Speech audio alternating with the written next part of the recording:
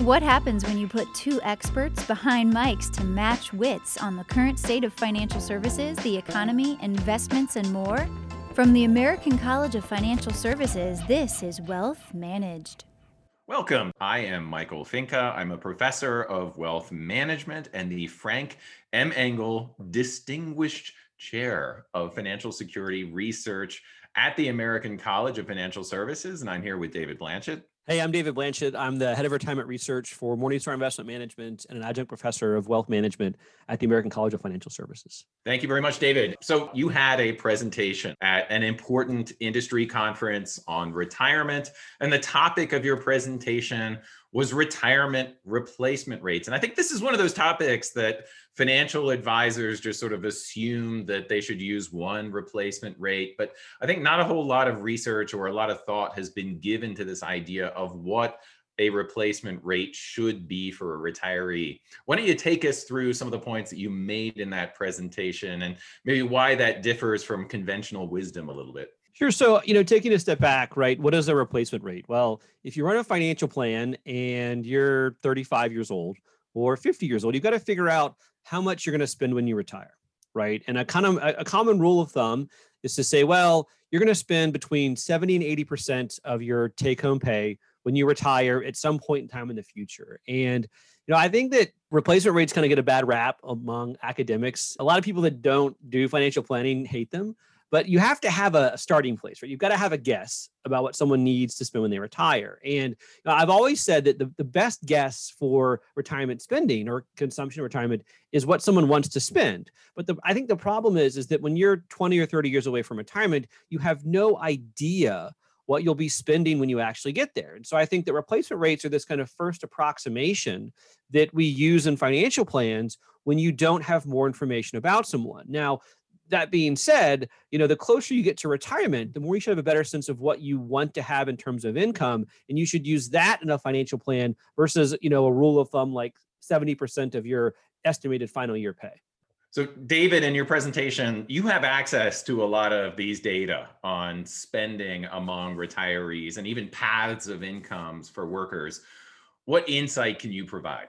Yeah, so I think one problem with research that kind of dogs replacement rates is it's always focused on, like what do people actually end up spending when they retire? And I would argue that that's not the best goal, because what you want to know is what people actually want to spend when they retire. And I think the question really is do replacement rates do a good job of approximating someone's aspirational retirement goal? And to your point, I have data from lots of sources. I've got data from financial planning software tools. I've got data from online robo tools. And what you see is not surprising, is that replacement rates actually do a pretty good job of estimating what someone wants to spend when they retire. Now, anyone that's done a financial plan knows that what you want to spend and what you can spend are two very different things. But high level, what the research suggests, or at least my analysis suggests, is that replacement rates actually do a pretty good job of estimating what someone would tell you they want to spend if they actually engaged with you. When you say replacement rates, what do you mean? I think, like a high level heuristic is like, we'll call it 75-ish% of your final take home pay. And people ask, well, why is it not 100%? Well, the goal is actually to estimate what your take home pay is and make it the same level when you retire. So, it's not 100% because certain taxes go away when you're working, like you're no longer paying Social Security tax. Your overall tax rate tends to be lower when you retire because you've got more tax favored income. And so really the goal behind replacement rates in general is to assume that your lifestyle stays the same when you retire. And does it? It does on average. And so, I think that if you look at how consumption evolves in retirement, it tends to be pretty sticky. It can change dramatically, actually, at the individual household level. So if you look at data like the Health and Retirement Study, you can see just these massive changes. But consumption, when you first retire, tends to be pretty sticky, but it does evolve very differently for different households as they move through retirement. Well, as an economist, my impression is, well, wait a minute. We know that tax rates increase as your income goes up. So marginal tax rates are progressive. We know that people who earn more save more. So that's money that they're not spending in the first place. So you would expect that if you want to maintain the same lifestyle that you had before retirement, someone in a higher income group is going to need a lower percentage replacement of their gross income. Right. So to me, like that's like the next level replacement rate. So I think that, a lot of companies that do replacement rates they just use a single number for everyone. Well, like at Morningstar, when we're doing this within our defined contribution environment, we're actually estimating for each person what their take-home pay is pre-retirement and then targeting that post-retirement. And what happens then is you have huge differences for individuals based upon their income level, their savings rate, things like that. So I think you definitely can personalize it more. And if you do that, what you find, to your point, is that you have replacement rates that vary from 50% to over 100% based upon someone's income, saving level, where they derive their income, how they've saved for retirement, and all that. So you say 50% over 100%. Most clients of financial advisors are going to be at the higher end of income, right, which means that they're probably going to be a little bit closer to that 50% range. Say you have a client who is, part of a couple that's making a couple $100,000 a year. Is it reasonable to expect that they need to replace 70-75% of their gross income? Or is it more reasonable to expect that they're going to replace maybe 50% of their income? Because I know a lot of the research that's been done shows that the actual spending for many people who are making that kind of income is actually pretty close to 50-55%. A big question there is like, what are you spending money on and how will that change in retirement? If you pay off your house, if you're paying for kids to go to school, a lot of that could go away when you retire. So to your point, the higher your income is, the lower your replacement rate is on average. So to your point, if you're making $10,000 a year, it's usually around 100% is your replacement rate. If you're making, $500,000 a year, it's closer to 50%. And, that's obviously important because, targeting, if you use one number for everyone, say 75%, that's a lot bigger retirement goal than if you're targeting, say, 50% upon retirement. Because, if you think, oh, it's just 50% or a third less, it's actually not, because you're going to get a third of that from Social Security. So you could literally reduce someone's required spending level by half, moving from 75% to 50%. Good point, David. Let's take a break for a moment. Give your clients the retirement security they need with our Retirement Income Certified Professional designation. Visit theamericancollege.edu/RICP to learn more. The American College of Financial Services proudly supports the next generation of financial professionals and leaders.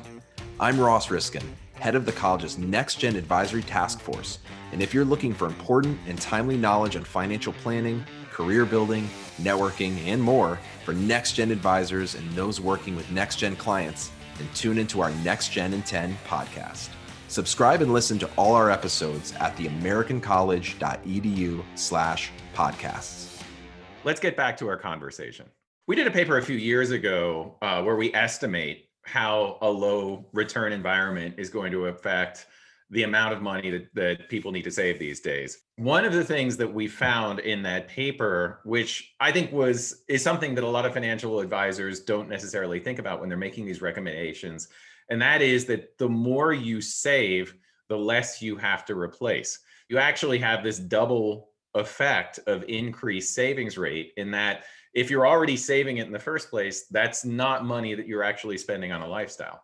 That's why, like, when we do the projections for individuals in our online robo tools, we consider really it's primarily income and savings rate, because to your point, if you're saving 20% of your income, then not only are you putting money away, but it's not money that you're actually going to spend in retirement. And you mentioned our research on the impact of low bond yields. I love to point out, we did a paper on safe withdrawal rates, it was like 8 years ago. And I loved at the time, people were like, this is just a one-time anomaly. And when rates rise again, this research isn't all that realistic. Well, rates are lower today than they were 8 years ago, and they could keep going down. And so I think that, considering the impact of low bond yield is important, but it's going to dramatically increase the cost of retirement. And so, if you're incorporating those into a financial plan and you're not also thinking about, well, how do I better think about the retirement liability, you're going to end up with some really, really, really high savings rates that a lot of people might kind of, shy away from or be afraid of. I think one of the points that also we need to make is that for an average household, it's really Social Security that's going to be replacing a big chunk of their income. But for these higher income households, they have to replace it with investments. And Social Security rises with inflation, but a nominal investment in a bond is not necessarily going to rise with inflation unless you're investing in, for example, TIPS.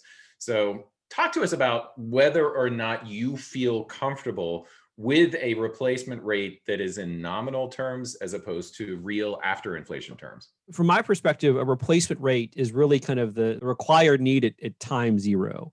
If you look at metrics like funded ratio, or, I was just talking about what's called the living standards replacement rate. We all have to make assumptions about how the spending evolves in retirement. And to me, that's kind of disjoint from what the target need is in year one. I think one thing that is important to think about is the fact that spending doesn't tend to increase every year with inflation, especially if you're a household that has a large percentage of your spending in more discretionary items. And so those higher income households do tend to spend less over time because there's stuff that they're buying they don't have to have. And I guess on average, they find that they kind of want it or need it less as they move through retirement.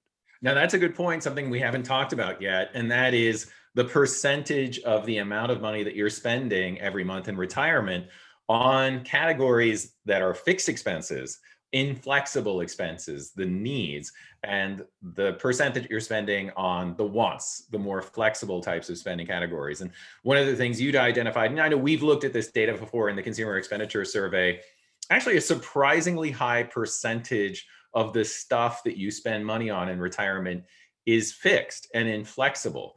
And, we've argued that it doesn't make sense to take a lot of risk to fund these sort of essential fixed expenses in retirement. You have to be flexible when it comes to your spending in order to take more risk. It's a point we've made in the podcast before.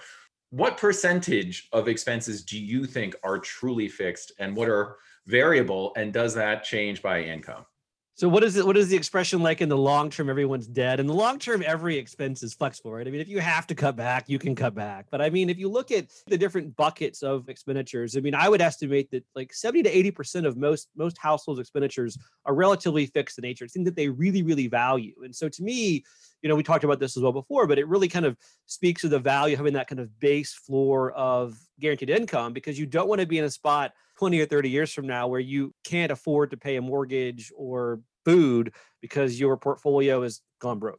Right. And it's also why those lower income households are kind of in a better position because they have a greater percentage of their spending replaced by essentially a government annuity that is inflation protected. Of course, it's bankrupt, but it is quite valuable. It's negative.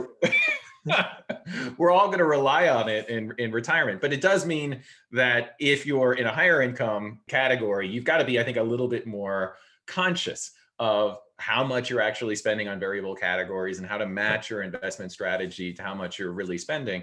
But I think the bottom line is that if you're making more money, the replacement rate is probably not going to be 70 or 75%. So most clients of financial advisors are going to have a replacement rate that's lower than that. The more they spend, the lower their lifestyle is. So the less that they're actually going to have to replace. And at least be aware of the percentage of a retiree's budget that is in fixed and more flexible expenses, because that'll help you design an investment strategy that is more appropriate for the lifestyle of that retiree. Yeah, I mean, my final comment would be that, the title of my presentation was Replacement Rates Are the Right Kind of Wrong. By definition, they're just an approximation. I think that, to your point, it's really important to understand what you're going to spend money on, how that's going to change, and then base a plan off that, not just, a very simple rule of thumb that you use for everyone.